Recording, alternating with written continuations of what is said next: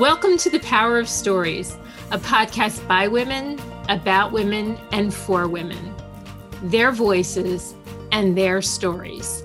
I am Sharon Catherine D'Agostino, a passionate advocate for the empowerment of women and girls everywhere, and the founder of sayitforward.org. And I'm Yodit Kiflay-Smith, a creative dedicated to making sure the voices and stories of women are heard. I have the privilege of working with Sharon on sayitforward.org to do just that. In this podcast, you will meet courageous women from around the world whose unique path to empowerment will leave you encouraged and inspired. We want to welcome Dr. Samantha Brown-Parks, joining us from Atlanta on today's episode. Dr. Samantha is an MD, a family medicine physician who started her career as a doctor in the Army. Dr. Samantha, welcome. Thank you so much for being with us today. Thank you so much for having me, Yodit and Sharon. We have so looked forward to talking with you. You started medical school at a very young age. You graduated from medical school young, and then you were a doctor in the Army. What was that like for you? So I probably need to back that story up just a little bit. I grew up in a very rural town with almost no medical care access. I also had a fairly disadvantaged background. I had a father who was in prison. I was essentially raised by a single mom in a town that is barely a dot on a map.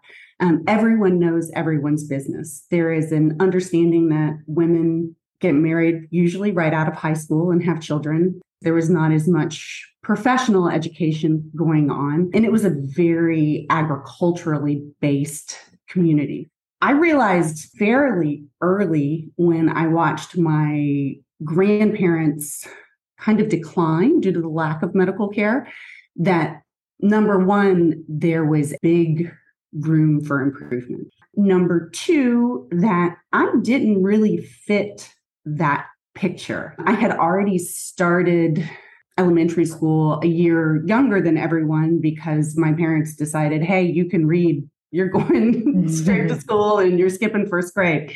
So I had already started a little bit biologically younger than the rest. So when high school came about and I realized this is my goal. And in those early days, we're very, very goal-oriented with lists and plans, and nothing's going to break you from your plan. So I studied hard. I never got a B.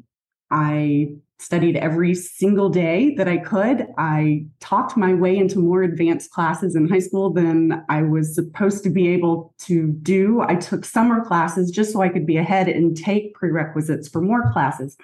So when it got to my junior year and I was taking probably 4 or 5 AP classes in a public high school, I realized I was spending a lot more time working on my academics than I would if I was already in college. So I left. I left and I went straight to college.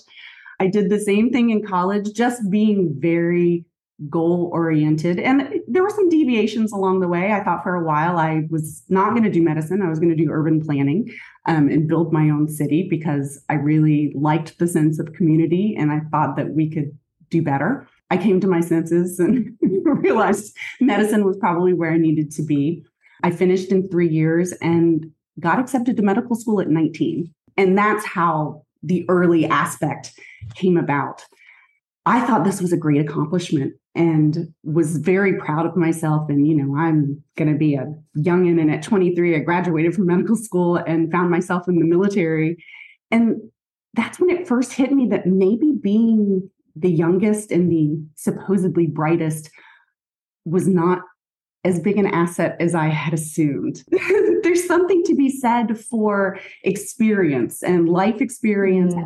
So when I got to the Army and I was a full-fledged physician, there was a lot of lack of respect. I was a long, blonde-haired, cute 23-year-old with big eyes and a big heart, but I was missing some parts of life.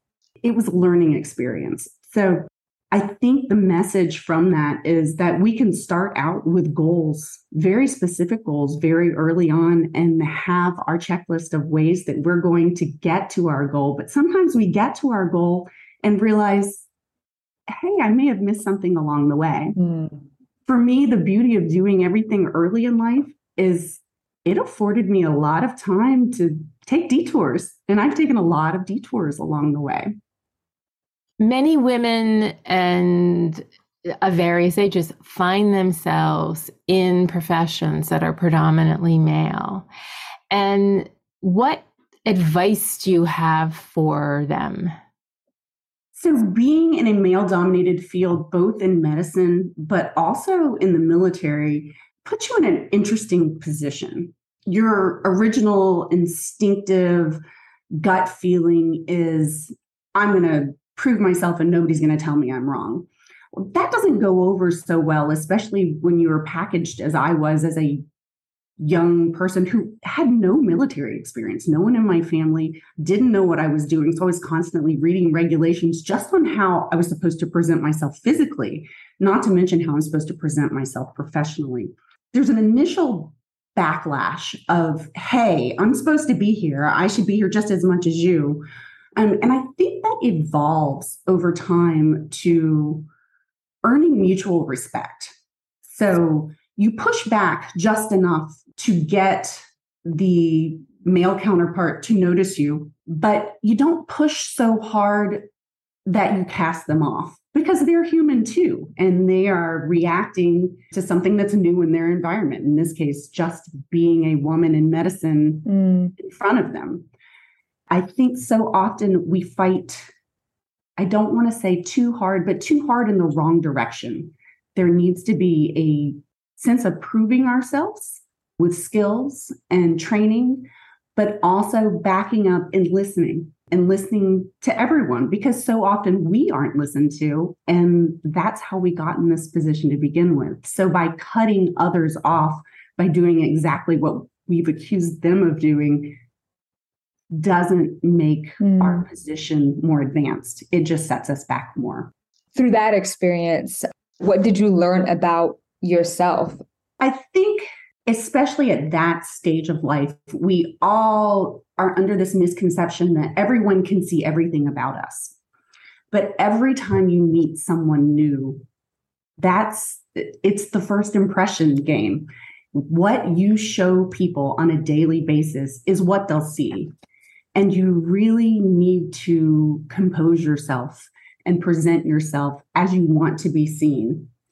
And so you can't fly off the handle and be fighting with the first person that really accosted you when there's other people watching, because then their impression is that's all you are. So you have to be a little guarded in how much of your inner self from that aspect that they see. And I don't mean not to be an authentic person and not to be true to yourself, because the content should always be authentic.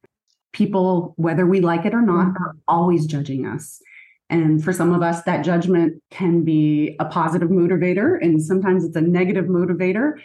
And we need to know ourselves enough and realize what makes us better to move forward with that. What was life like? Because you eventually left the Army. And so what was that journey for you like? When it became evident that I should not do my original residency that was planned, which was radiology, in the military, because it would tack on so many years to my payback time, I decided to be a general medical officer, paid back my time, and got out because my husband was not military. And he is a delightful man and was doing internal medicine at the time. And really, it was unfair to him to lock him into being a military spouse. That wasn't my goal in life. I was not going to be a lifer. It was his turn. And I decided, okay, I've done my time. You followed me. Now I can follow you. And I said, you know what? I'm not going to jump right back into medicine. I'm going to do consulting. But in order to consult, I needed to get an additional degree. So I went back to school, got my master's of public health, thinking that I was going to be this great medical consultant after my time in the military.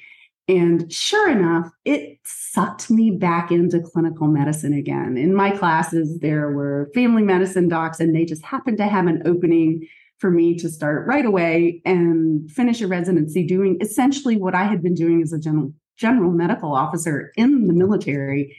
And I thought, okay, this is a higher power pushing me back to actually see patients, which is what I like to do most. But again, it's those detours that teach you the way. So along the way, I learned a lot about epidemiology and public health and how to run a practice and all the other things that come along with getting my master's in public health. And as I stayed with the university as a resident, then I stayed on as faculty. I did a faculty development fellowship and learned how to become a better teacher. Not only do I like to teach patients, because that was really my push. I want people to understand what's happening to them medically. I think other med students could do a better job of that. And so I did not switch gears, but I kind of veered my course a little bit and switched into doing true academics, like in the medical school, in the lecture hall, teaching, day one medical students that have never really spoken to a patient. And there's something so gratifying and so satisfying about teaching other people how to relate the way that you've always wanted to relate to patients. So we hear in you a courageous and determined woman. Fear is something that stops many women and men from doing things that they would like to do. Did you have an experience of facing down fear and doing something even though you were afraid?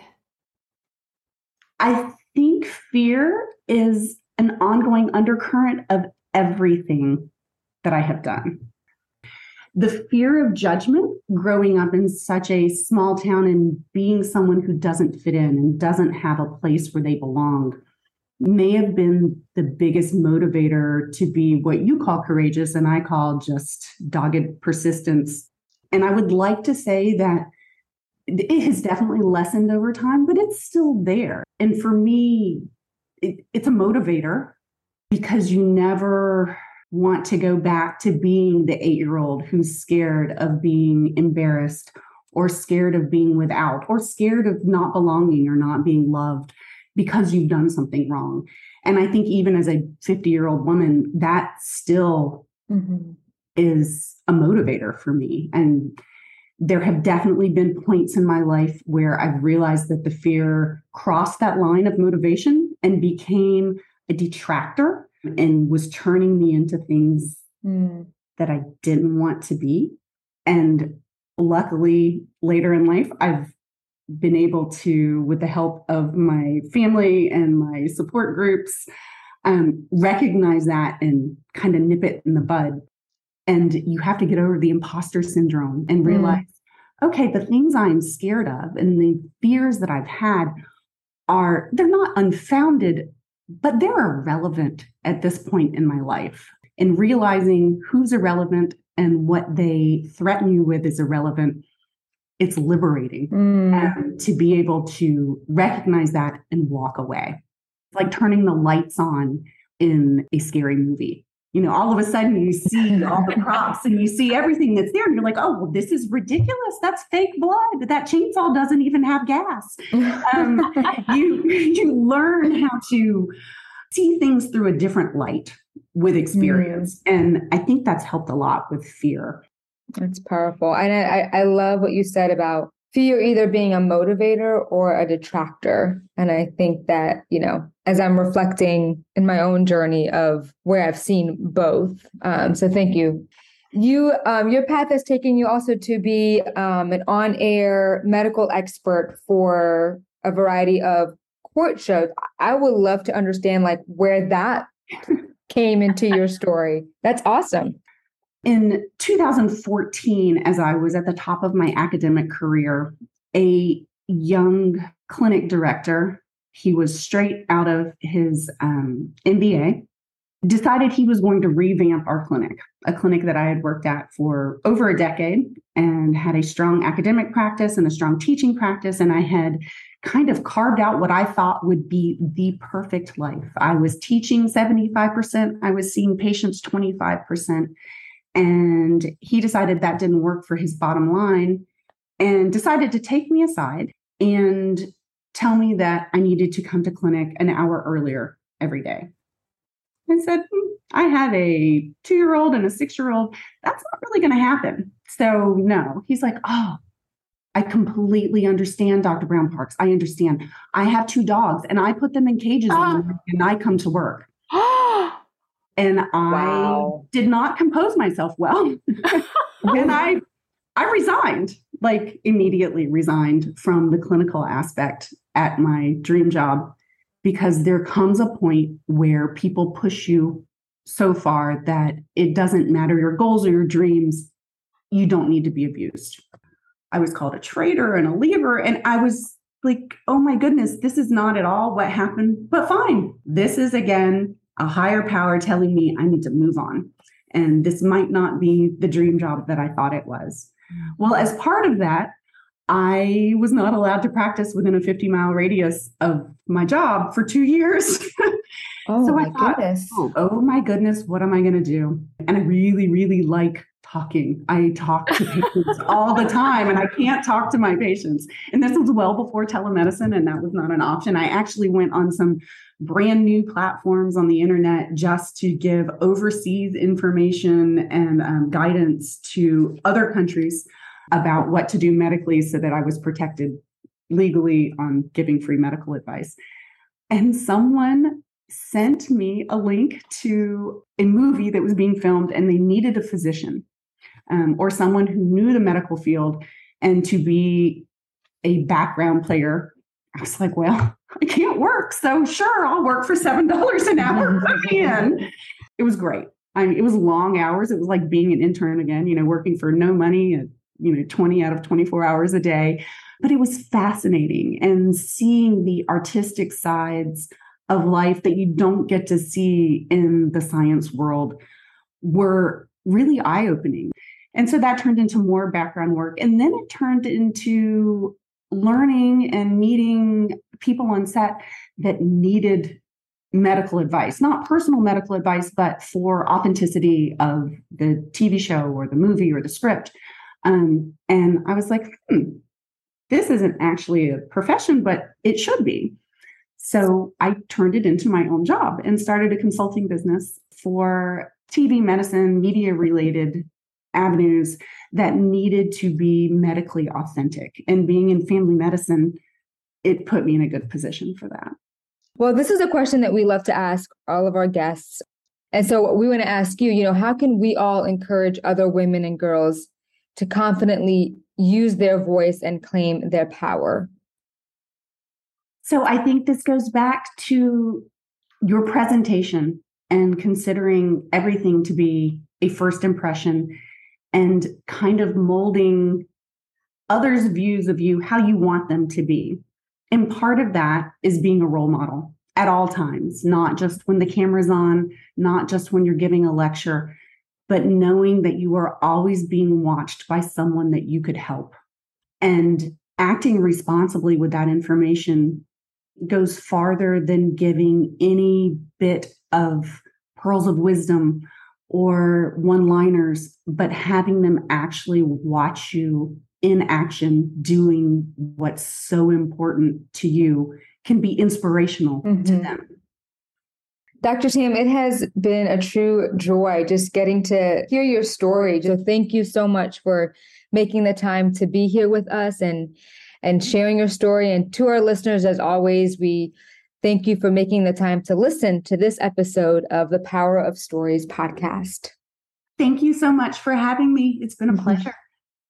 It's been great talking with you, Dr. Sam, and you've said so many things that have inspired me, and I especially love your reminder that we have the opportunity to be role models as we do things we love to do, and that's a great thing for us all to remember. I also send out big thanks to Lisa DeGiovine, who is the editor and co-producer of the Power of Stories podcast.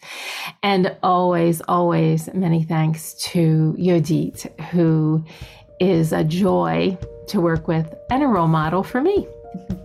And to our listeners, we invite you to visit sayitforward.org, a place where you are welcome to share one or more stories about your unique path to empowerment. Or you can read the stories of other women and girls. This is Sharon Catherine D'Agostino and Yodit Kiflay-Smith, signing off for now and hoping you'll join us for our next episode of the Power of Stories podcast.